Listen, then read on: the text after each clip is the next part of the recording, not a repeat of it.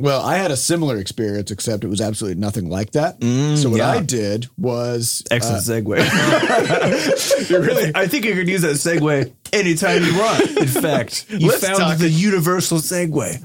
The best segue is to just say, let's talk about me now. Butterscotch Shenanigans. Hey everybody, welcome to episode 206 of Coffee with Butterscotch, the game dev comedy podcast, Butterscotch Shenanigans. I'm Seth and I'm the games programmer. I'm Adam and I got wrinkly eyelid. I'm Sam. What? You got a wrinkly eyelid? We'll talk about this later. Talk about it. This is a show where we talk about life, business, curious. working in the games industry, and wrinkly eyelids. Today is Monkey Plate 2019. Yeah, man. Before we get started, we have a warning. Anything can happen on this show. There's going to be profanity, and we're apparently going to talk about some real weird stuff. So if you're a child, then you don't get to partake. You got to just scoot. Also, it's very hot in here, so you might hear us sweating, which is gross, which I think also adds the explicit tag. Yeah. Just the sound of sweating. I'm sort of just like periodically spritzing out of my armpits. Yeah. It's like at the Windex grocery bottle. store when the rainstorm thunder music plays, Yeah, and then yeah. it's like, psh, and then, you know. Yes. There's a... I know what you're talking about. What grocery store you go to? Some kind of rainforest cafe? Well, they do themed. There's they do a one lot of that- grocery stores where they They play. do. They play some something. music of some sort, or just like a thunder sound, and To then, keep the plants calm. yeah, and then they shoot the plants to water. I think it's to give you... To scare them. Yeah. I think it's to give you a heads up so your arms aren't in there when it happens. But there's one that plays like just a brief moment from Singing in the Rain, like the very old-timey Singing in the Rain. Yeah. And there's something about that moment. It like brings me right into BioShock, where I'm like, oh my God, this is some sort of a nightmarish hellscape. It's also good that I assume they have those spritz things so that when the plants get out of line, then they kind of... Plants are like cats. The plants start creeping out. Exactly. The green peppers getting into the carrots, like, Yep. get down from there. Get back in there. Also, we'd like to thank our recurring supporters over at Ko-Fi, over at moneygrab.bscotch.net. Yeah, thank you. very much for the money. This is nice. That was a really good transition. Yeah. Let's get on to talking about life. All right, we got a lot of things. Burn it down. Let's go.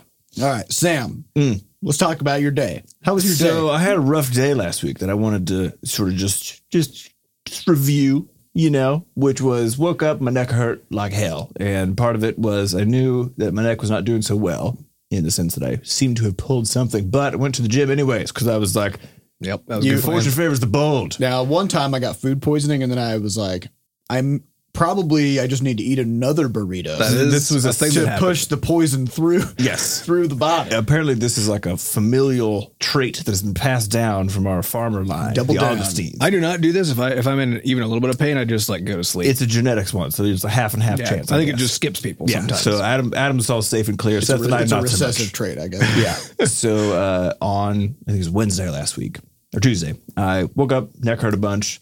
Lifted, neck hurt a bunch, and then halfway through the day, I was working on some levels for Levelhead, and it was just too much. Just the neck. you didn't keep your head level enough I while did working not. on level True. head. And so I was like, I need to leave. I'm going to go home. I think it I'm was the gonna change moment pace. when I was like, hey, Sam, I got a question about this. And then Sam took a whole full minute to orient his body toward me. It's actually, I Couldn't- used my feet to sort of slowly rotate my kind chair around. kind of slothed over there. And so couldn't turn his head. So I headed home and used a heat pack on my neck, and then actually was able to work for a little bit long, about another hour from the bed. So I was just, with a heat pack, which was fine, but wasn't feeling super comfortable. And then I was like, you know what I need? A burger.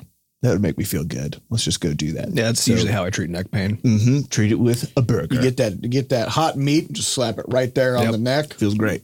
So hop in the car with my wife, go down to the burger shop, Five Guys, which is so delicious, and get out of the car. As we're walking, I feel some rain, and I look over at my Turns wife. out it wasn't raining. Look at my wife, and she's got this weird face on. And I was like, did a bird just shit on my head? Well, I was just joking. I didn't realize it And was she truly said, not raining. she just started laughing. She was like, yes. And a bird just shit just like on my face, basically. So my hairdo caught most of it, thankfully. And then it hit my hand. And I was like, God damn it. And so I went into the Five Guys and, had to basically bathe in the sink there. And then ate my burger and then went home. With as many birds as there are, it's truly a miracle that this doesn't happen just constantly. Yeah. Everywhere you go, there's bird poop just on everything. It's true. And the fact that it's still kind of a big deal when a bird poops on your head is kind of crazy if you think about it. It's almost like they're holding back, you know? Which makes it even worse when they actually do it because it's probably on purpose, yeah. What did I do? Were you wearing a shirt that had a bird pattern on it? Maybe you kind of... I am known to wear loud shirts. Actually, your shirt right now has apples on it, and if I was a bird, I'd be confused. You'd be like, that's a tree, I'm pooping. I'm pooping right there. Yeah, so this is one of the advantages of having a shaved head is if anything poops on it, you just slick it right off. You just got to you take a chamois and you just wick it right off. You ShamWow it off. ShamWow that poop. But also you blind birds when they fly overhead and it disorients them and they have to steer away really fast. True. So you're a less likely target. Also, airplanes much less likely to land on you because it seems as if there's a light emitting from the ground. I've never had an airplane land on me neither, which I can only attribute to the fact that it's a beautiful thing. I can't think of any other reason. Let's talk about wrinkly eyelids. Yeah, what do you got? Yeah, so because we like to talk about our medical problems because we're just getting old. You know? Happens. So Saturday morning I woke up and my eye was just kind of sore. So that was weird. Is it your left eye? It was my left eye. Okay, wait, what the fuck do you mean? Your eye was sore? Like my eyelid was sore. It just didn't feel good. What does sore mean? Like I just could kind of feel this soreness in my eyelid, and if I poked it, it was extra sore. What? Exactly. Interesting. So so I kind of woke up that way and I was like, this is a new experience. But then I figured just like everything else, it would just go away. Yeah. It did not. And then about 6 hours into the day, my wife and I went out to go get groceries and stuff. And I was like, my eye's really starting to like really not feel good. And she's looking at it. She's like, it's pretty swollen, you know? So we get home. My eyelid is swollen. So we get home and I'm looking at it and like the whole, it's just puffy. Like, so if I look at both eyeballs, it's a little puffy right now. Yeah. It is now. Yeah. Just want to make sure you knew. I'm well aware. And so I was like, okay, well, this is a strange kind of phenomenon, you know? So I talked to Jenny about it because, you know, she used to be a doctor. I talked to Dad about it because he is a doctor. And I was like, what should I do about this? You know? And both of them said the same thing, which was just put some, they're like, there's probably some sort of allergic reaction. Maybe got bit by something or whatever, you know? So put some you know, some good hydrocortisone on it, you know, on your eyelid, which I've always thought you're not supposed to do, but I went ahead and just did that. Cool. Take some Benadryl. So then I went to sleep because I took Benadryl. Yep. Is that like putting a Q-tip in your ear where they're like, yeah, exactly. You just don't do it. Says that. on the package not to do it, but nope. Everyone does it. Literally, it's only use. Yep. That is literally its only use. And so then I went to sleep and I was like, cool, I'm going to fix this up. I'll wake up. Eyelid's going to be doing great. Woke up and it was more swollen instead. Fuck. Okay. So this was fun. We had company coming over. So then we just had the night and like I was just kind of ignoring my eyelid. Did let everybody know? They could be like, I know my eye. I didn't because it still didn't look too crazy yet. It was clearly visibly swollen and a little bit red, but it wasn't too crazy yet. You do have an eye patch lying around. That's what I was wondering. That draws a little more attention though. True. When you have an eye patch on. True.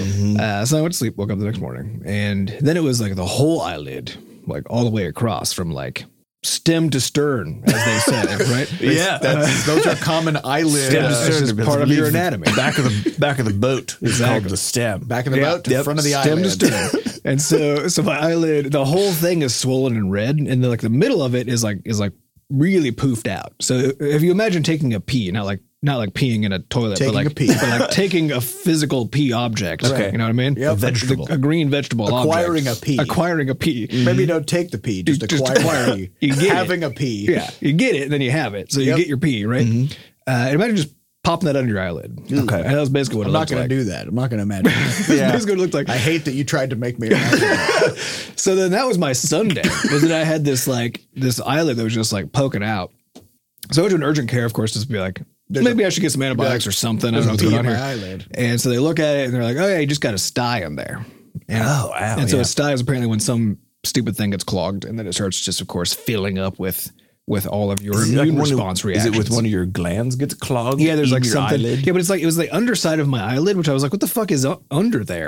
You know, like I thought it was just a wet skin flap, but apparently there's some holes in there. It's probably covered in glands. Doing something. Well, yeah, how does it get wet? You know, it's got to. I figured that's what your tear ducts were for, but I guess that's why every so often you hear the rain song. Right, your eyelids miss. Yeah. So then I had it was just like this ever swelling eyelid. So they basically just said, oh, just put some hot compresses on it. Here's some antibiotic eye drops because like when it does explode, it's gonna get gross, you know. So that was like That was what I walked away with. And so that was this. Yeah, so this was my weekend. Was basically getting I'm the squinting sty. right and then now. yesterday, about halfway through the day, I was laying down with a hot pad on my eyeball. I don't like And where you the story's heard- going. Well, You heard the song. this is the beautiful part though. It was actually, I didn't hear anything, I didn't feel anything, I didn't see anything. I was laying there for like I was going off and on basically all fucking morning and afternoon.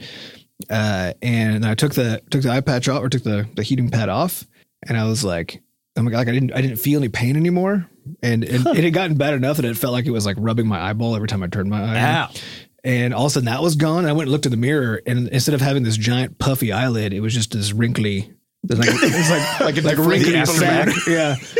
Which is what you're seeing the remnants of today. Is it's still a little bit swollen and a little bit wrinkly, but it's mostly kind So of it was like gone your away now. eyelid became a raisin. Sort Yeah. of. So it swelled up like a grape and then shrunk back down to a raisin. We gotta So make that was a- my week. My weekend was real We weird. got to make a Bodies are weird. spin-off podcast that's just called "Let's Talk About Adam's Body." Yeah. What happened this And last you, and you guys are getting old enough. It's gonna You got the hot butt. You got the wrinkly eye. have more of that. Stupid. Well, I had a similar experience, except it was absolutely nothing like that. So what yeah. I did was Excellent segue. I think you could use that segue anytime you want. In fact, you Let's found talk- the universal segue. the best segue is to just say, "Let's talk about me now." So yesterday I did a thing for Memorial Day called the Murph. Okay. So this is a workout that is now like a big deal for Memorial Day for CrossFit. It's named after a guy who was, I believe, in the Navy SEALs and was killed in action. And this was a workout that he created. And it's a workout where you do a mile run, and then you do 100 pull-ups, 200 push-ups, and 300 squats, and then you do another mile run after that. No thanks. So How do you do 100 pull-ups in a sitting? Or 200 push-ups. well, so some people Push-ups I can get behind. so I could do like 50 maybe. yeah. So the legit way to do the workout is to do that in exactly that order with a 20-pound flak jacket on, because you're Yeah, supposed for to do training. it the way that a soldier would have done it, which is wearing your equipment, right? So people actually take 20-pound vests and do this workout. I did not do that. and actually the way that most people do it is they do it as like a partner or as a team. So a team of 3 or a team of 2, and then they split it up. So you do half Murph. You'd have Murphy, yes. So you'd do okay. like an 800-meter run, like as a team, and then you would do 5 pull-ups and they would do 5 pull-ups or something like that. And you kind of alternate. So I said I've been doing CrossFit for a week and a half now, so I'm ready. You were like, let's do it. So I'm going to do this thing solo. So to just bear in mind, I haven't run a mile. Yeah. Also, you have basically no cardiovascular. Yeah, I have no health. cardio. I've only been really lifting for the past years. I think I've only run a mile maybe once in the past 2 years, and it was a real struggle. So this time I was like, no, I'm not. Not only am I going to do a mile, I'm going to do it twice As bookends. after doing all this shit. What So could go wrong? what could go wrong? So I did it. I ran the mile, and I just was like, I'm just gonna, no matter how long it takes, I'm just gonna do it. Did you do 200 pull-ups? It was 100. 100 pull-ups? I had to do the ring rows instead, which is where you're kind of like on your back and you're holding on to the rings and you pull yourself up toward those okay. instead of full pull-ups. Because like I'm gonna do whatever I can to get through this thing. So I scale whatever you can. So I did it. By the time I got to the final mile, I literally couldn't run. Like, do what I say, legs. So And they're like, no. I was trying to run, but my right leg was super wobbly. Like whenever I took a step, it was like my knee just kind of buckled and like flopped around like a rag doll. So I was like, I'm just going to walk this thing. So I walked 2/3 of a mile, and then I ran the last, like once my leg kind of like Got it together. came to life again, then I ran the last third. It took me an hour and 4 minutes. And then afterwards, they had like a barbecue, and I literally ate 3 whole full-size hamburgers. And then I drank 2 big bottles of Gatorade. Like I just couldn't Couldn't get enough And in then your I went body. home and I ate protein bars. I was like, I just couldn't stop eating the whole day. And then I went to bed. How at are like- you? How are you doing today? Pretty good, actually. I think it was the burgers. I think. I would wait until tomorrow because there's a day 2-day two is lag. always the bad day. Yeah, I day mean, two I was essentially just a human noodle the whole day. Like I couldn't do anything worth, my brain wasn't working. I had to just kind of sit around. Yeah, that's like your thing for the day. If you do something that I did that intense. thing. But man, some people did it in a half hour. Jesus. They just like did it. with actual pull-ups. Yeah. Fuck. Like they just did it. They showed up and like, yeah. And they just did a random mile, did the pull-ups, did put, whatever. And then they just went home, carried on with their day like it wasn't a big deal. It was a big deal. So anyway, that happened. Yeah, I guess the degree to which physical fitness can vary across people is pretty quite astonishing. large. Yeah. Yeah. But I was just proud that I managed to do it. Good job. I got to the end of it. And now I have a 1 hour, 4 minute baseline. So if I do it again next year, then hopefully I can shave a minute or two off. All right, let's talk about level head. Yeah. Level head. Let's talk about the tower trial. Okay, Yes. so we got a big feature in the works. It is so big, in fact. We've actually been working on it for 2 weeks, but because we do weekly patches, it's been a lot harder to develop because we start working on this big feature and then we're like, shit, because we basically have 4 development days between patches. Yeah. We have Thursday, Friday, Monday, Tuesday. And then Wednesday is patch day. So then it's like just fixing final things and then writing up the blog posts. But we also want everything tested because, of course, we're doing this new DevOps model, which means we don't usually build lots of new stuff on Tuesday unless it's smaller, simpler stuff to test. Right. So essentially, like Yeah, Tuesday, ideally it's really done on a Friday so it can be tested over the weekend. Basically means we have 2 days to build so we have 2 days to build insanely any huge feature. features. Any feature. And anything that comes after that basically has to wait until the next patch at the earliest. Yeah. So we started a week and a half ago, started working on this thing called the tower trial, which the tower is where levels go in Levelhead once they've been played enough that we know how good they are and how hard they are. So then they become searchable and sortable by players, and it's kind of like a permanent archive of all the levels. So we've been wanting to do more with the tower and make it a bigger deal when your level goes into the tower. And so, and also to give something more interesting for the speedrunning community to kind of coalesce around. And so we came up with this thing called the Tower Trial, which is every day we have an algorithm that grabs 6 levels, which are generally regarded by our magic number wizards to be pretty good levels that are not overly difficult, but are still, pretty challenging. We put them in a row and we sort of ramp up the difficulty curve across the 6 levels. And then you have to play through all 6 levels back to back. Yeah. So you don't see a scoreboard at the end of each level. And your total time is just however long it took you to get from the first level to the very, very end. So even if you if you're on the 3rd level and you hit the reset button, Your time does not your time reset. just keeps ticking up. It's not like running a normal level. So, and then there's a leaderboard for the top score and the top time for the entire series. And that leaderboard has 10 slots on it.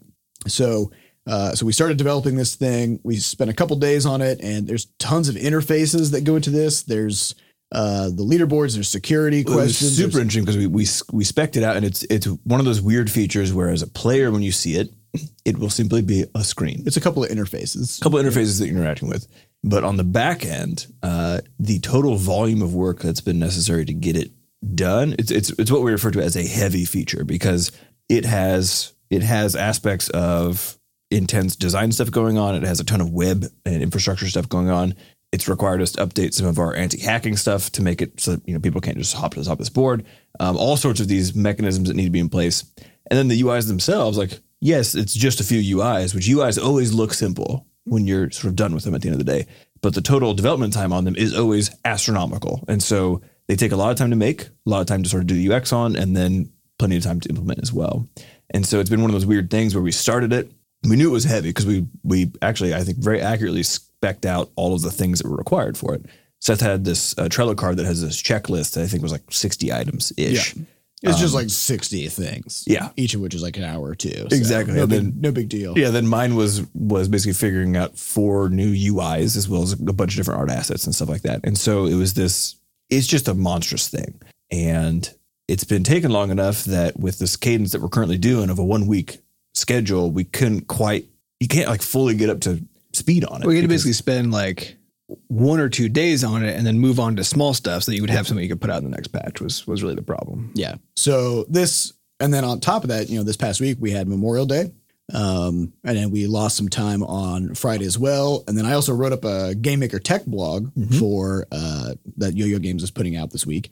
And so we And then essentially this weekend we got a family vacation. we got a family vacation. Like, So we're gonna miss a half day on Friday. yeah. And so essentially what we've quickly learned is this weekly patch schedule is making us rush features out the door in a less than optimal tested way.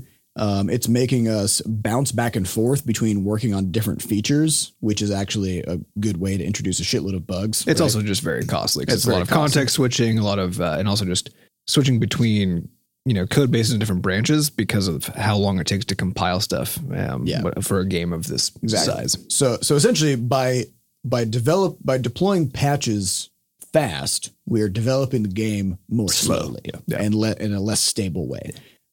So I think our plan is we're going to switch to a bi-weekly patch schedule. So instead of putting out the tower trial in like a less than finished state this week, we're going to fully finish the thing, plus do some other stuff, and then that's all going to go into next week's patch. This is essentially going to allow us to do slightly larger patches or patches that have a lot more optimizations. It's going to give us more breathing room to kind of like develop things in a way that is better for the game overall. Yeah. You'll get stuff less frequently, but there'll be actually more than what we have. more than what we would have if we'd been doing or just bigger features that are. Yeah, that's the reality. Is it'll give us the room required to do some of these bigger things. Yeah, we'll save a bunch of time, and all that time we'll go back into development. And so it's been. I mean, it's been what is this week 6?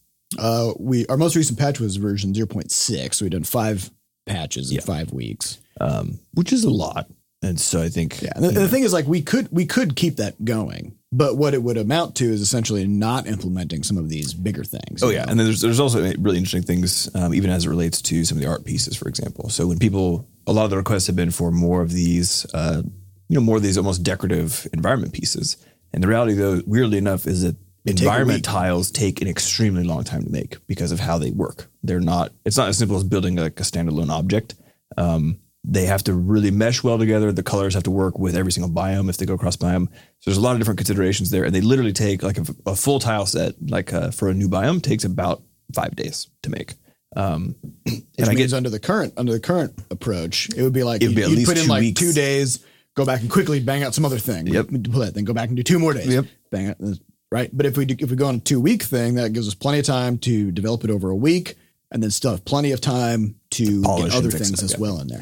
Yeah. So it was I think just a week is just not giving us enough time to do things well and to do things the way that we think is best. It's been good because we did have this library of things that were sort of half done that we could sort of polish up and finish up and then deploy. And we still have some of those things left, but when it comes to, looking at the overall state of the game, there's a lot of these bigger things that we want to do that aren't just these small, new item adds and stuff like that. Well, I think it makes sense too for even just where we are in early access, because we're now a month, I guess 5 weeks out, right? Mm-hmm. And so having that first month be all about really just like kind of shoring stuff up and responding really quickly to the serious holes in the game and that kind of stuff. I think it made sense to have a very fast, very adaptive kind of release cadence. But now that we're kind of past that window, we're starting to get into like interesting new features and look forward, and then it's a better time to kind of not actually slow things down, because again, in terms of rate of content over time, you're actually going to be getting a lot more. Yeah. It's just that you'll now you'll get faster content, delivered less frequently. Yeah. Your goods delivered slightly less frequently, but larger. Yeah. But also, but even just think about so when it comes to the patch notes, right? So because Seth spends several hours every Wednesday writing up patch notes and like doing all the final bug fixes, doing all this kind of stuff. So just not having to do one of those is literally going to give us a half day back of development. And that's enough time to like prototype a new item in the game. Mm-hmm. Yeah. Like we can do a lot with a half day of work. So basically there's a lot of administrative costs to having this weekly schedule. So I'm super pumped about this actually, because man, I've been feeling it. Like the weekly patch of trying to just make sure that every single week, like that we get everything tested and everything ready to go. And that kind of like Monday night panic of we got to get everything ready to go so we can test it and have it ready so that on Tuesday we can do final bug fixes. Yeah. Blah, blah, blah. Monday Night Panic. I think that's like it's one of those things. That's the name of an album from the 70s. Yeah. So we'll be doing that, and we'll have some more information. I'll probably write up a short blog post to kind of explaining this shift over to the 2-week development probably do that cycle. for Wednesday, but as well as kind of talk a little bit more in there about some of the stuff that we are working on. So Yeah, and we'll still have the beta channel in Steam. So if you still want early stuff. yeah, So if you you'll still want still early be stuff, able you'll to still get get it. And that also might not come out at quite the same rate. That'll probably be pretty similar, I would imagine. it'll probably be more like the week after a patch, things will be pretty light, but then the next week, as we ramp up for the next one, then we'll get stuff out to players. Yep. Yeah, as far as the overall health of the game, it's doing very well now. So we've had some other new streamers picking up over the weekend. So one of the big Celeste streamers, TGH, I believe he's called, has streamed it the last couple of days, which has been really fun to watch. He's so good, it's kind of offensive. It's ridiculous. And Yeah, we then- watched him do these ludicrous speed runs, and he's sitting in the corner, just Cool as ice, zen, cool as cucumber. fuck, not just unflinching. He's pulling these moves where he's clearly hitting like he must be hitting buttons at a rate of, I don't know, every 0.03 seconds he's hitting different buttons. It's level of precision that I just don't understand. My strategy is just die a lot, but like hit checkpoints. Yeah, Yep. That's how I That's how roll. I do it, but I didn't even know. I was watching. I was like, I don't understand this. Yeah, and actually, our speed run mode in the game has been very much embraced by a lot of the speed runners, which is the mode where you turn off the checkpoints so that when you die, you just start the whole level over, and you don't have to worry about like losing time, right? Yeah, but so we're sort of getting a little more traction here and there, and on top of that, our overall player base, people are sticking around, which is just so fun to see. Essentially, because that was the whole hope and the whole goal. The community of is growing every week. Yeah. We actually, I think we surpassed 700 something people in the Discord. Yeah, and all at once. I think just a week or two ago, we had our first time being over 600. Yeah, So it's going. things are going. Yeah, things are going. Just keep creeping up. Yep. So yeah, that's all we got for Levelhead. And then we'll talk more next week about what's coming in the next patch. So, and then also as far as industry news, like we had two things to talk about. One is that WoW Classic got its release date for August 27th, and Blizzard did a stress test last week for the beta. So they started doing the WoW Classic beta, so players got beta invites and they can go in and start playing the game. I think they capped the game at level 30 when normally the level cap is 60. So essentially they're kind of like forcing all the players to just like really play the shit out of the first half of the leveling experience, and then they'll open it up for the last half later.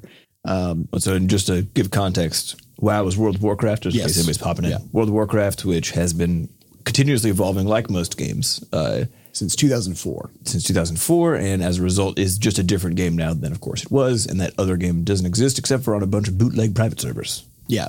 So if you play World of Warcraft now, you're not playing The old You're not experience. playing what it was back when it first came out. And there's a growing community of people who believe that the game as it was back then was just what they prefer over what it is now. And so people have stopped playing the game entirely, but are now super pumped for going back and playing the original. Yeah, so what happened? So what happened was they did a stress test, which is where they just say, hey, if you want to log in, you can. You don't even need a beta key. Just like any, Just get in it's just there. a totally open stress test. We just need to get as many people onto our servers as possible and just see what happens. Like, what should the population caps be? Are quests not doable? Are things crashing? Is there lag? All that stuff. And so all of a sudden you had hundreds and hundreds and hundreds of thousands of people all trying to log into this thing, and they were streaming it. They're streaming, like a lot of people were streaming it on Twitch, and literally all they were streaming was the login page as they sat in a queue of like 10,000 people waiting to get onto the server, which would then crash because the server was over. So there was this huge event. We had tons of people literally not even able to play a game, right?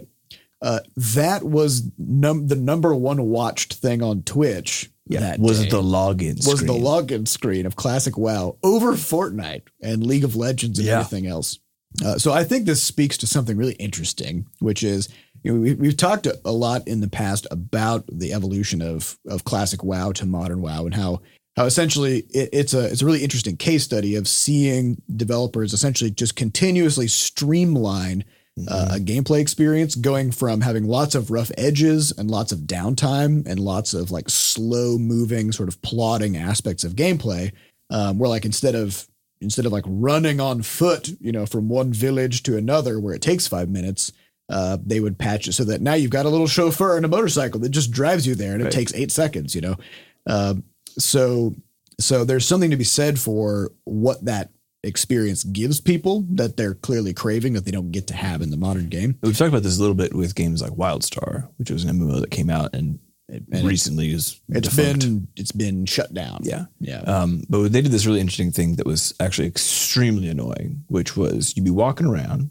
and it had the similar MMO cadence where you're doing quests and stuff. But you'd be walking around, you just like walk into an area, or maybe you'd like pick a flower. You'd see a little sparkly flower. You're like, oh. And then suddenly this voice and this fucking lightning bolt would appear to go, challenge begins. And it's like, pick 30 flowers as fast as you can. And then a timer pops up and you're like, and there's like a gold, silver, and bronze medal. Like you literally can't just pick a flower just to have it. Yeah, you couldn't just sort of wander. It's like if every time you went for a walk, someone appeared and challenged you to do something impressive on this walk. And you're like, I'm just trying to walk. That's very like 90s toy commercial. It felt like, and like literally a guitar riff would go. Yeah. It was very charming and very funny, but it was like, it ruined that downtime aspect. Well, and actually the same could be said for, and I totally felt this when I was playing that game because I loved the gameplay. The gameplay was so super good. fun. Yeah. Everything that you did. So their whole angle was like, this is essentially the evolution of the MMO where now the gameplay is much more fast paced and actiony and reactive. So you would have, when you were fighting an enemy, they would put these patterns on the ground called a telegraph. Which is what we got. We took those for Crashlands. Yeah. So we used that in Crashlands, which worked great for a single player game. But in WildStar, what this meant was that while you were fighting monsters, there was never a moment where you could interact with another player or read chat or type anything to anybody else. Because if you stopped moving, you died. Right. Yep. And so I would be in a guild of, 50 or 100 people online. And nobody's talking in guild chat. Versus an old WoW, if you were a mage, when you casted Pyroclasm, which takes like 6 seconds. You're just like, you hit the button, and then you're just like having a conversation with somebody. Right? You're like about to just straight up murder something. Yeah, you're like, I'm going to crit this thing so hard. It's going to blast into the next parallel. You can write a haiku before that cast goes off. Yeah, and actually, I actually attribute this. I attribute my 115 word per minute typing speed to the fact that in World of Warcraft, I played a shaman where I had 2 abilities. One was on a 6-second cooldown and one was on a 10-second cooldown. That was all I had. Otherwise, I would just auto attack, which means that at various points, I would have 6 or 10 seconds to type a paragraph. To convey some information. Yeah. Yep. And so I learned to type really fucking fast to get full sentences off in 6 seconds. In that window. Yeah. And so, but the most important point was that I was able to type to people during that time. Yeah. And so I started reading this book called How to Do Nothing. Okay. So this brings us into the book club portion of the podcast. So Adam has a book to talk about as well. That's the book club. But I've been feeling this a lot of, I have just a real fucking hard time on weekends. Yes. You are a squirrely man. Yeah. I get real sort of antsy if I end the weekend and I haven't like made a thing, if I haven't done something or like, I feel bad at the end of the day if I haven't been productive, if I haven't produced, And I thought, I should do some reading about like just how to think about what does this mean exactly? Like that what should I be feeling bad about not making something or whatever? So there's this book called How to Do Nothing. By Jenny Odell. I just started reading it. So I'm only on page like. So when you asked yourself this question, did you just Google search how to do nothing? No, it's just by coincidence. Okay. I was listening to the Ezra Klein show, and his guest is Jenny Odell, who wrote this book called How to Do Nothing. So, right in the first page, she has this quote that says, "Much of what gives one's life meaning stems from accidents, interruptions, and serendipitous encounters.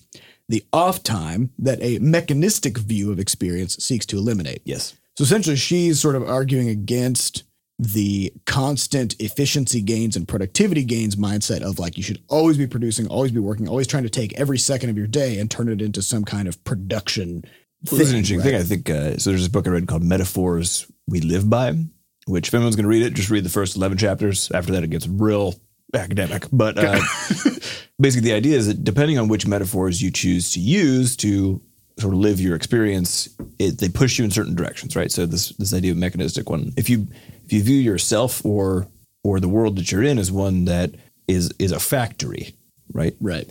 where your goal is to produce, then that will naturally lead towards certain behaviors and also make you think in certain ways about it, where it's like the idea of downtime. It's called downtime. Because it's bad. Because it's bad. Up is good, down is bad. That's exactly what they say. They talk about orientational metaphors, this idea that up is literally good. So up in every single context is happy. Up is like energetic. You never say, basically everything that's about down is about being sad or being off or feeling whatever else. Down, yeah. Everything about up is so you start seeing these ways in which even just really basic words like up and down are used to shape that sort of experience. Or even the idea of free time, which is like, when I'm not at work, I am now free. Yes, which means when I'm at work, interesting. What am I? I'm not free. I've got this is bad. Yeah. Yeah. So you're saying though about I thought this kind of exactly encapsulates the fact that if you go back and like if you go play this classic WoW or like any of these MMOs like EVE Online or whatever that are actually really slow, shit takes forever. The gameplay is boring, et cetera, but the communities are super fucking strong in these games because these games have downtime. And the modern versions of these games, the developers would essentially respond to players. So players miswant, right? Players always claim that things are annoying to them or there are problems for them. Well, it's not even that they're claiming they are annoying. They are annoying. Yeah. But that annoyance that annoyance actually has value. It has value. Yeah. And so it's annoying that like maybe there's this enormous zone in a game and you don't get your mount until level 40. So you literally have to just walk across it. It takes 8 minutes. Yeah. And so what ends up happening, is you then all of a sudden stumble across somebody else who's walking. And then literally as you're walking next to that person, you just start like chatting. Yeah, because what else are you going to do? What else are you going to do? And then by the time you get there, you realize, oh, we're on the same quest. And then you join a group. Like you want to quest together. And then all of a sudden you got a friend. And like, I've got friends who I've now known for 15 years, who I met in these exact kinds of scenarios playing online games. And importantly, I have almost no friends from the past probably 10 years of playing online games. It all came from like back in the time when this was just kind of how slow and boring the games were. Would you say that efficiency is the enemy of community in this scenario then? Totally. Yeah. Community, just in general. Community comes from giving people the time and the space to just express themselves and even if it is even the need. Like so for example, like that idea of walking, like if you have to walk, then you're a person. So you're going to want to like do something while you're walking, whether that's like check in or you're going to rearrange your bags. You're going to check your quests. We've talked about this with Crashlands on the podcast before, but the fact that we gave every single piece of information about every single item in the game to the player, we think in retrospect was a huge mistake, because it made it so there was no need for any talking. And we literally, we have some aspects of the campaign that are purposely confusing. Yes. People keep on hopping into the Levelhead Discord and they're like, what is with, I can't figure out how to get this node. Yeah. And then someone was giving me some shade about it. And I was like, that's totally on purpose. Because I want people to occasionally have to say, how do I do this? And go find the community. Yeah. Right? Because I mean, we could just make the campaign just literally a straight line. Like you beat a level, unlock a thing, beat a level, unlock a thing. And we have made it increasingly easy to understand what's happening. Correct. Yeah. But we've still purposely left many of those. We want it to be not confusing in the sense that like it's frustrating and you don't know what to do. It's that people who are further along than you will know what to do because the game will reveal it at some point, right? So if you get there early and you're like, oh, how do I get this thing? You're going to pop into the Discord and be like, hey guys, what do I do here? And now all of a sudden they're talking with other people playing the game. And now there's an opportunity to make friends and join the fun. Right. Yep. So what have you learned then from this book that you're reading? Nothing. I'm only on page 2, but I just started like this morning, right before we did the podcast. Gotcha. But I was thinking about talking about this, transition of like slow plodding yet community growing gameplay versus this like instant gratification. Like I need to be like when I'm playing this game, I need to take every second of gameplay and turn it into something that advances my character. Right. And it's that exact same kind of like, trying to make every second the most productive second possible versus taking the time to just have to do quote nothing and have serendipitous, interesting things happen because of that downtime. Right. So I just thought it was very relevant, Yep. And then Adam, you want to talk about a book called Peopleware. I did, but we are 40 minutes into the episode. We're deep. So I want to hold off on this one until next week. All right. Hold off on that. So we can get into questions. We'll get into questions. All that good stuff. stuff. All right. These questions come from our listeners over at podcast.bscotch.net. The highest voted question comes from, actually we have a tie, so we'll hit 2 highs, buddy. Nice. Comes from Wiggly Honk Quick Pie. That's a good name. Yep. Wiggly Honk. Good old Wiggly Honk. Good old Wiggly Honk says, if all of the future Butterscotch Shenanigans games had to fall into one specific genre, what genre would you choose? So Open world. That's because you can do whatever the fuck you want.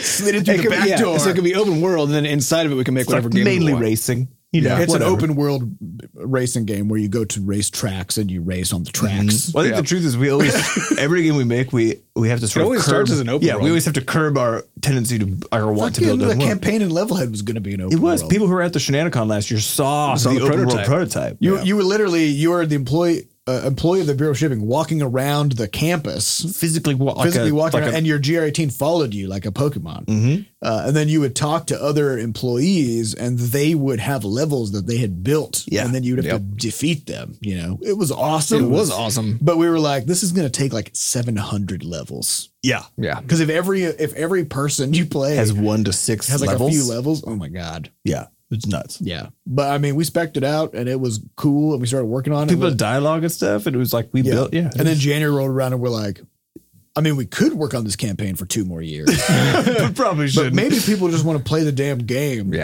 sooner, you know? It's not necessary. Yeah. All right, next question comes from That Rumpus. How do you guys decide on version numbers for stuff? What constitutes something being 2.x or x.2? Yeah, this is a good one because people always get confused about what a version number means. Yeah. I've always been confused. Well, here's the about thing: is it can mean anything, and this is why it's so confusing. Is because every software company actually uses it differently. Yeah, a version number. But there are in- patterns. Yeah, a version number in software will only mean something relative to the other version numbers, which is that.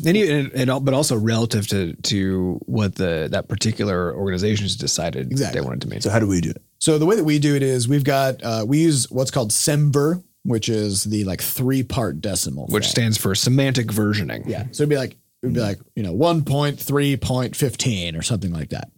So there's a couple things to note about version numbers. They're not decimals. So if something is like It's more like an IP address. yeah, if something is like 0.15, that's not the same as like a number 0.15. It's literally the number 15. Okay. Yep. So it's like there's been 15 versions. So what number are we on Levelhead? Just to get this into Levelhead, we're on version 0.6.4. So it means there's 4 versions inside of this 6th version. So essentially we do the way we're doing it for Levelhead is essentially the third number. So the 0.4 is it It's basically a just hotfix, basically. well, it's actually more just like any like small changes that we then deploy to the staging branch or whatever for testing. And those could have, just like because of the way that our patching schedule is, like those could actually have new features in them or whatever.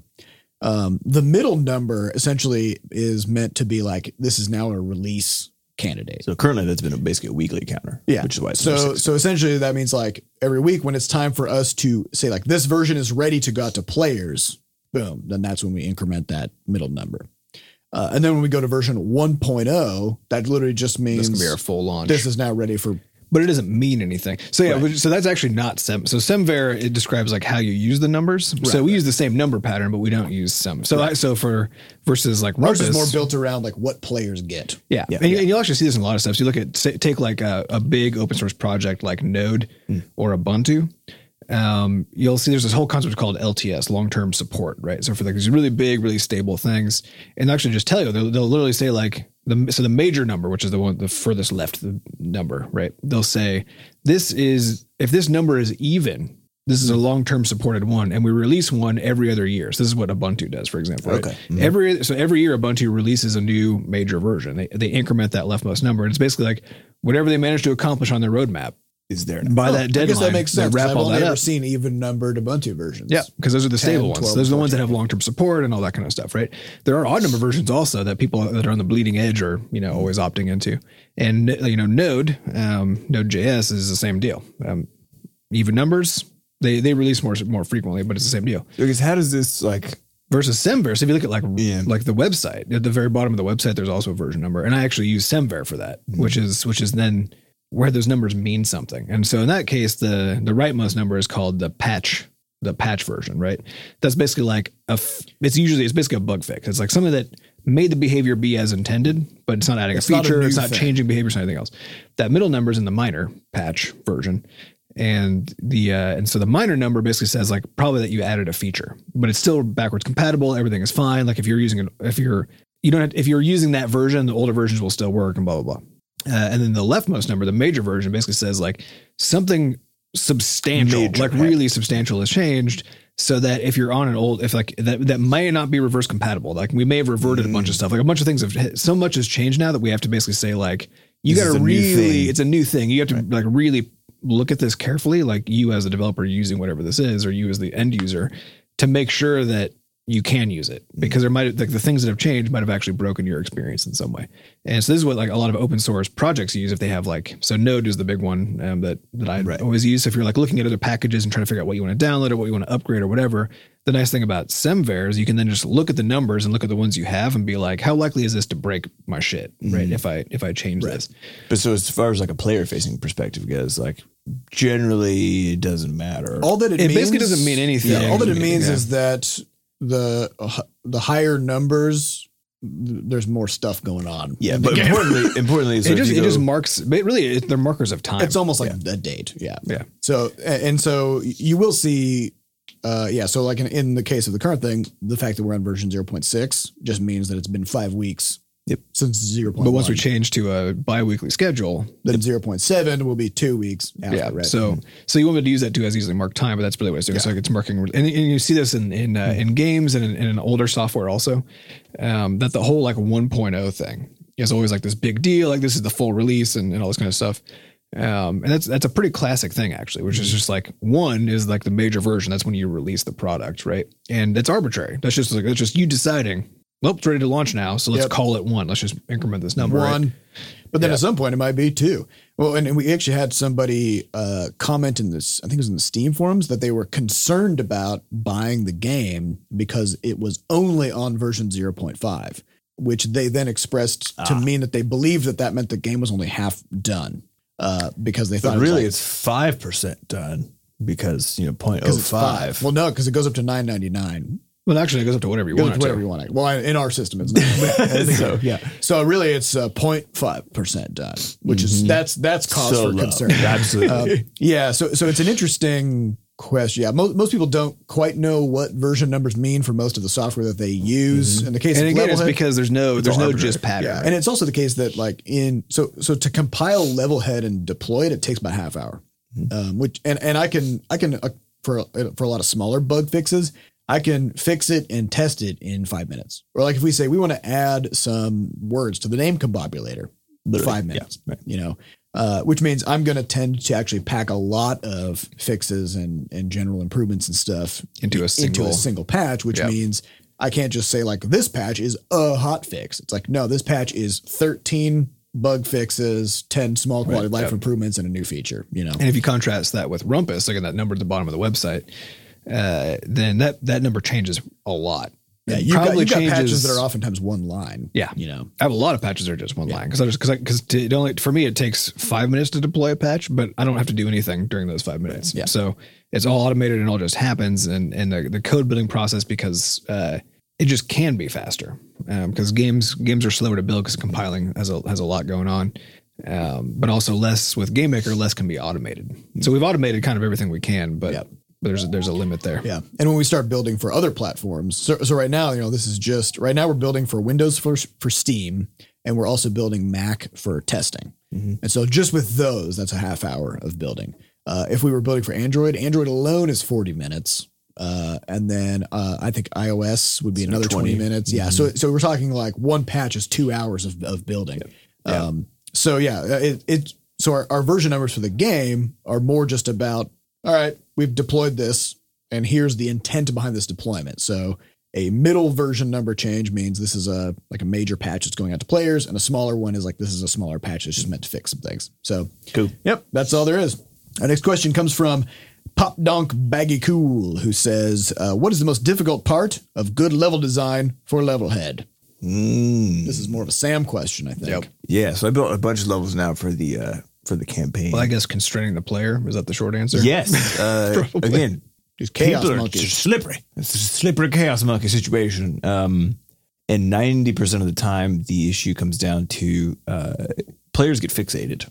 And so if you basically accidentally have clues in your environment that suggest a player does a thing that is not the thing you actually need them to do, then they will get fixated on the thing that they're not supposed to be doing and just try to do it repeatedly until they hit a frustration point. And that's the point at which the mental model updates, and it causes, so in Psych it's called a snapback, which is like you built a mental model of what you needed to be doing, and you literally just go with that mental model until you hit a point where the reality of the world is so stressful that it forces you to destroy it and restart, right? Right. So you might have like there'll be a switch slightly off to the side and then another switch closer to them. Yeah. And they'll for some reason decide This switch right next to me is the one. Yeah. I'm going to just not even worry about that other hit it so much. Just keep And just keep flipping it around. And so a lot of what we do when it comes to, the first pass on campaign levels, the things that actually really get cleaned up is essentially what that design signaling is to make it much more likely that the player hits on the appropriate thing to do, so that the struggle is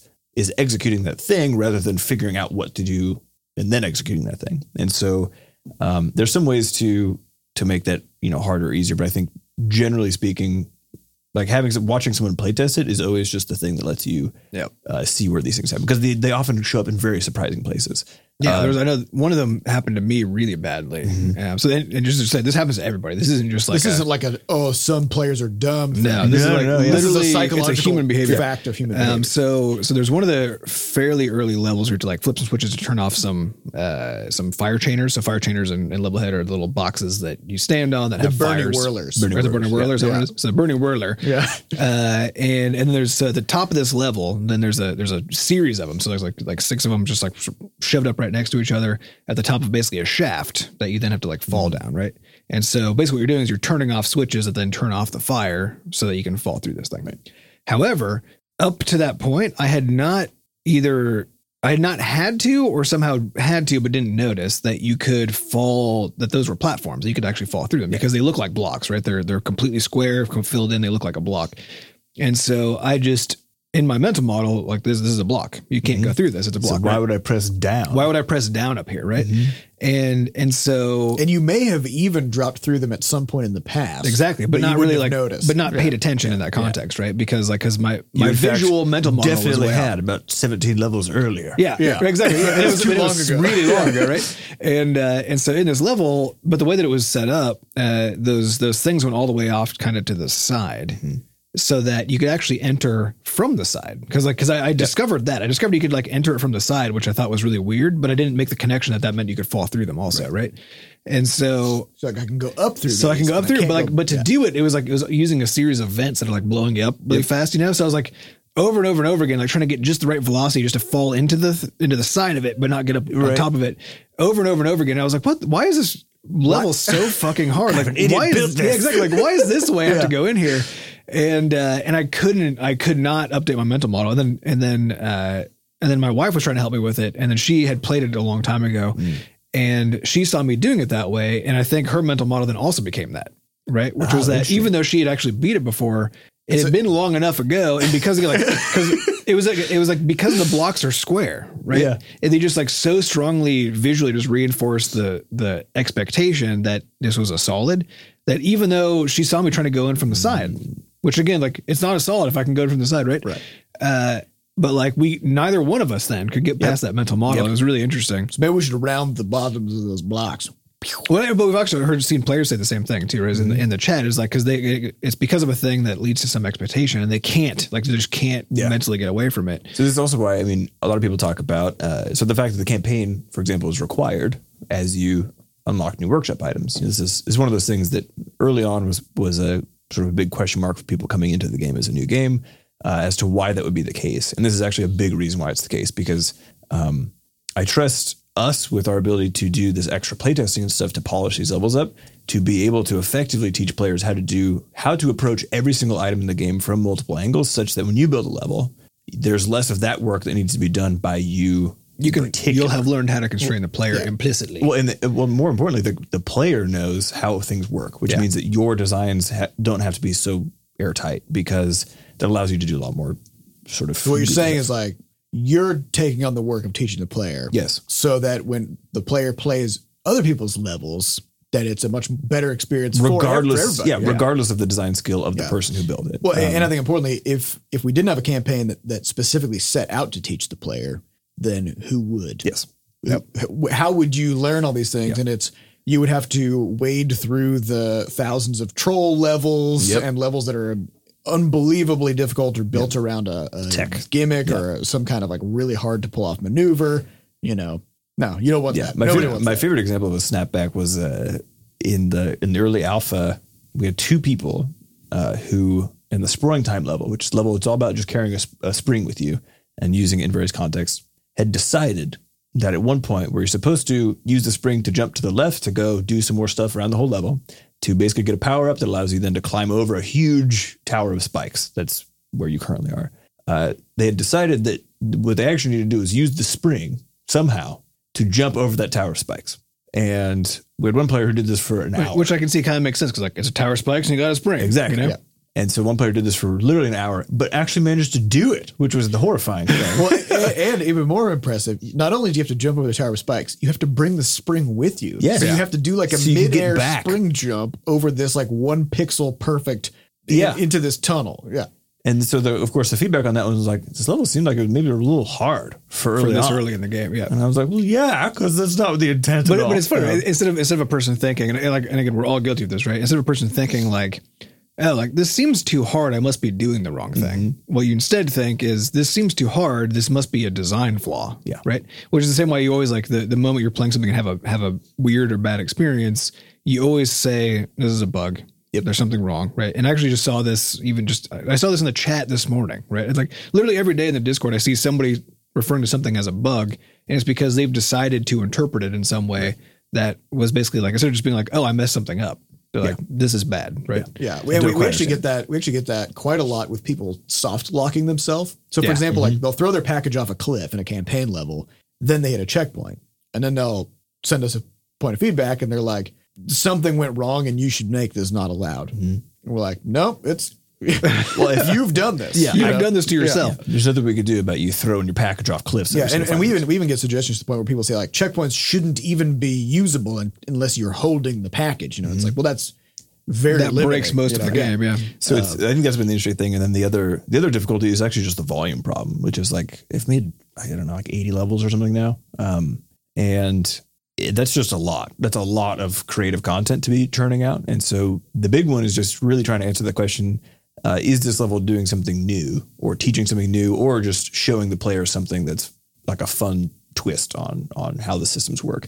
And so every so often I'll throw in what I call a toy level, which is like, there's one called the door problem, which literally you can't even die in it. But all you do is there's 4 switches, there's 4 doors, there's enemies running around, and you just use the switches to kill the enemies by opening and closing doors on them, right? Which is just fun. And it was a silly level. It took me like half an hour to build. It's just a little goofy thing. And I have to like maintaining enough distance from the campaign to still be able to approach it with that level of play where I'm like, it's okay. It's okay to put a level in there that's literally just like a fun, weird toy so that people get a sense of some of the other things that they can build. It's honestly one of the hardest things to do. So basically what I do now is if we have a new item that goes in the game, I ask myself, what are all the things that I want to teach the player with this? I literally just write it out in like Notepad or on a sheet of paper. What are all the things I want to teach? And then what are the skills required within any one of those things that sort of build to that final thing? And then the level sort of constructs itself is the nice thing. If you do that work on paper beforehand, like I very rarely, I think people have seen it in the videos that I made, the Let's Play videos, me building levels. Sometimes I'll like build a room and then start putting stuff in it. But a lot of times in the campaign levels that teach stuff, it's written out on paper beforehand what the sequence of teachings are going to be to make sure that it works. Yeah. It makes it a lot easier to build too. Because I think the signs also help a lot. Yes. Of being able to just like to force somebody to think about a certain thing that they otherwise may not. Yes, but there's other issues, which is like people don't even see them sometimes. Yeah. They just don't even see them. And really, the thing is, you have to be really focusing on player psychology while you're making so levels. like one of the best things to do is if you put a sign down, put some coins around it, or make it so that if the player gets close to it, then proximity switch turns on and flashes coins on the sign because literally people don't see things. And actually we're updating the signs, I think this week, so that they start closed and then they like fly open. Yeah. So they kind of pop open in a much more dramatic way instead of just like being on. Yeah. So you should be able to more easily draw the player's eye, you know. So like maybe put a proximity switch, like you said, like so you come to science like and it pops open, and then when you leave it closes again, so you can kind of like see it. I think some good examples of level design that really take advantage of like understanding how players move through spaces and how they understand what you're like presenting them are the trap levels. Right. Like oh yeah. Like the trap adventure style, you know? Yeah. Because there's one that Sam put in Fridays. Oh my God. It's so funny. Fridays Community Spotlight. I think it's by Sephi. Yeah. Yeah. By SEPHY. I don't know what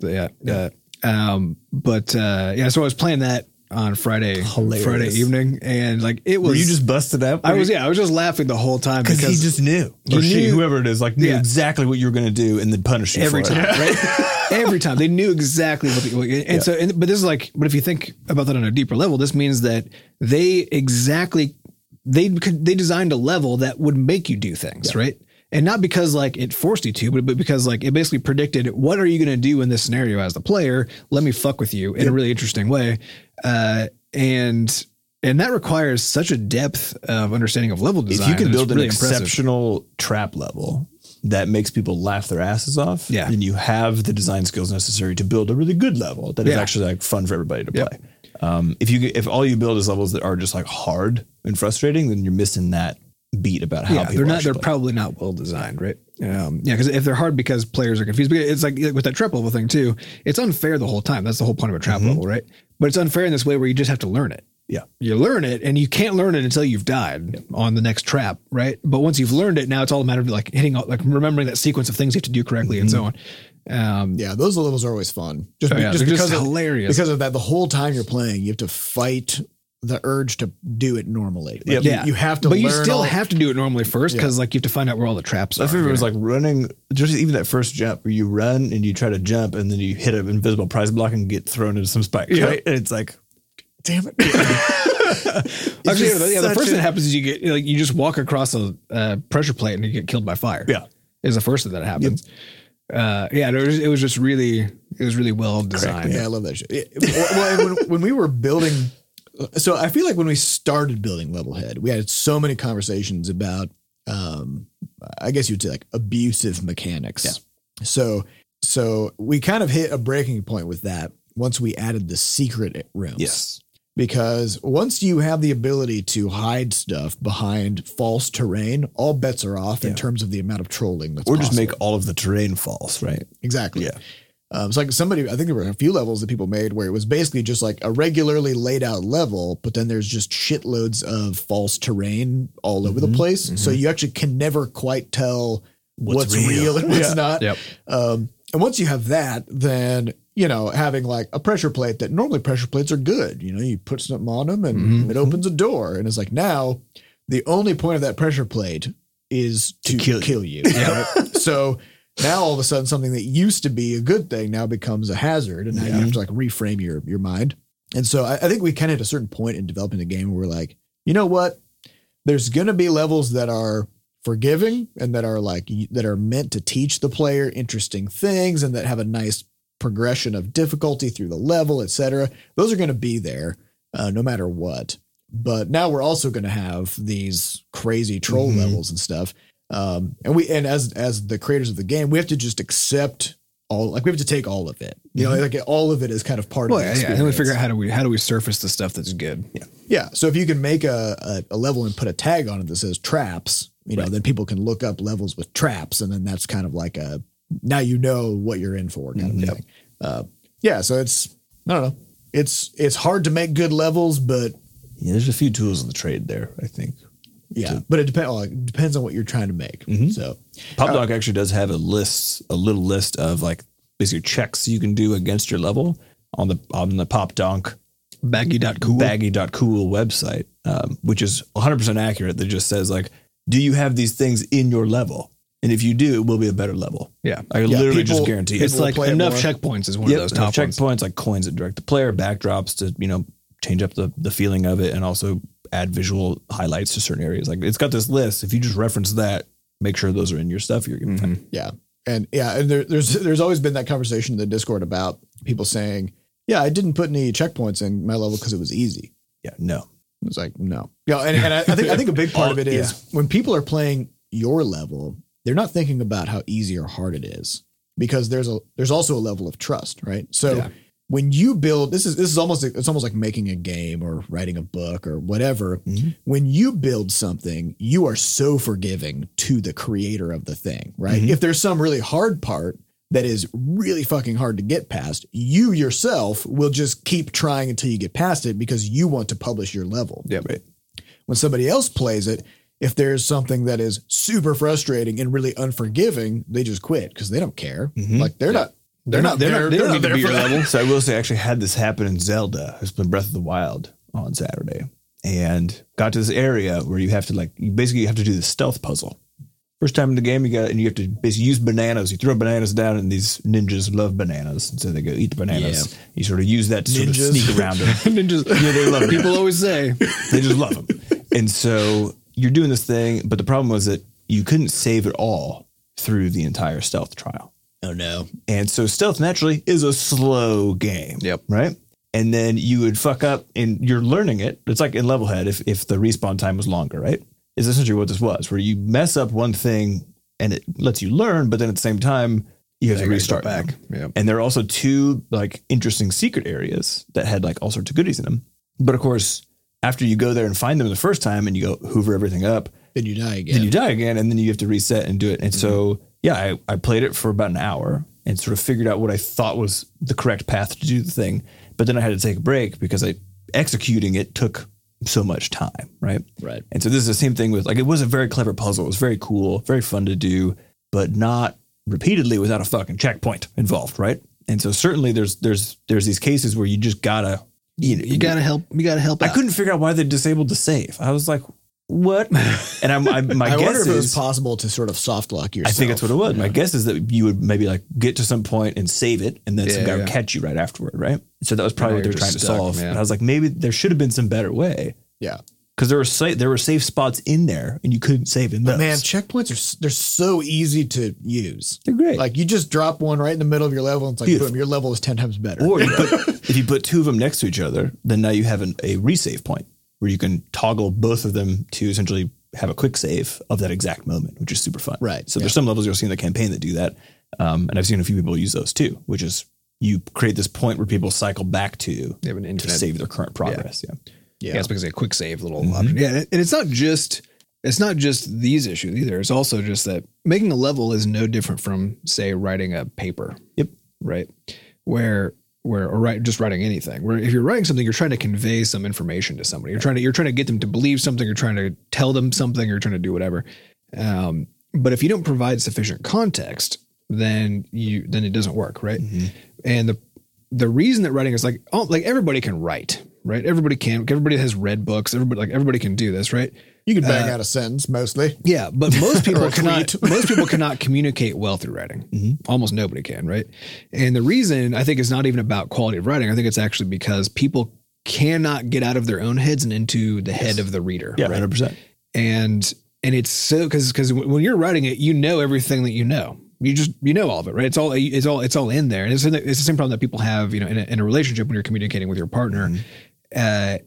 You've got a million things, pieces of context in your brain, and then you spit out a sentence, right? And if the other person doesn't know the full extent of that context and from which that sentence came, then there's information missing now, right? Mm-hmm. And so they cannot understand it the way that you intended it. And so it's the same way with reading, it's the same way with talking, it's the same with making a level. Mm-hmm. Making a level is communication. Yeah, 100%. It's you having a conversation with the player. And so I think the most important thing when you're making a level is to not really pay attention to what you're doing even, but ask what would a person do? Yeah. Right. What would a person do playing this level? What would they see? What would they be experiencing here? And have I given them enough information and enough context for them to do what I want them to do? You need to be able to unknow things. Yeah. As a you really designer. do. This is what's called the curse of expertise. Yeah. It's the fact that you cannot Yeah. You cannot unknow the knowledge that you have. And this is an enormously difficult skill that, again, like nobody gets the chance to practice really. Cause you're not taught in this way. You're never taught. It's such a soft skill. Like you can't measure. You can't measure it. Yeah. Well, it's not something you're taught either. It's like if you're going through most of schooling, the people are just like, write a paper on this topic. And that's the end of it. And they talk about how good of a job you did writing this paper, right? What you're not graded on or even talked to about is how well you took into how well you took into account the context of the reader for this paper that you were writing. Well, and importantly, all through school, who are you writing papers for? It's for your teacher. It's for your teacher. Who has more context than you do. Who already knows. Yeah, exactly. They're like, read this book that I've read and then write a paper. Yeah, I know. about Like it. for me, it wasn't until I was in grad school and I had to write either grants or write papers about stuff that nobody in the world knew about yet. When all of a sudden I was like, oh shit! Like, oh my god! How do you explain this? This is also the like, what reason is the why context I need to build to actually convey Yeah, this is this? the reason why the first series of levels in Levelhead took the longest to make. Yeah, because you have to assume that people know literally nothing. You're building Despite the context fact for people. that when Sam made it, he'd been playing Levelhead for a year. Yeah. And he had to go into this and then be like, okay, if I'd literally never seen this game before, right? How would I interact with it? And you have to basically pull the player through. And so when you're making a level, it is you having a conversation with the player, and you got to get in their brains to be able to do it. Yes, that's the hard part. Yeah, that is the hard part. Is unlearning everything you know in the whole world. Yeah, but that's the hard part of just socializing everything. You know. Yes. Well, I think that's a good spot to leave for the week. We'd like to thank our producers, Fat Bart and Jen Coster, for putting the podcast together. Thanks to our community moderators who keep our Discord running. To get more involved in the Butterscotch community, just go to podcast.bscotch.net. We've got merch, which this is the last time. Yeah. We're shutting down the merch store, and we're going to switch to a limited run model. So shop.bscotch.net is the direct link to the store. If you want anything, now's the time, because this is the last chance. The last time. Yeah, we don't even know what's going to happen with the rest of that merch that has not been sold. We might sell it at Shenanicon, maybe. Probably. We might donate it to something. So Shenanicon, so we got a couple other events. So Shenanicon is coming in August? September. We talked about it last week. But all the information is over at meet.bscotch.net. It's a limited capacity event. Come hang out with us. We'll do a live podcast episode. We'll just hang out. It's going to be great. We might end up doing a speedrunning tournament. That's true. We might do that. Super fun. So that's over at meet.bscotch.net. And then we also have the Shenana Jam coming up July 12 to 14, which is a game jam. It's a worldwide game jam that we host. I think last year we had one shy of 400 people. We had 399 people last year. Yep. So it's a pretty good sized event, and it's essentially just make a game over a weekend, and you can sort of chat with the rest of the Butterscotch community while you do it, as well as us. We will be making a game alongside you. So go to shenanajam.com for more information about that. All right. Well, thank you all for listening, and we'll see you next week. Goodbye.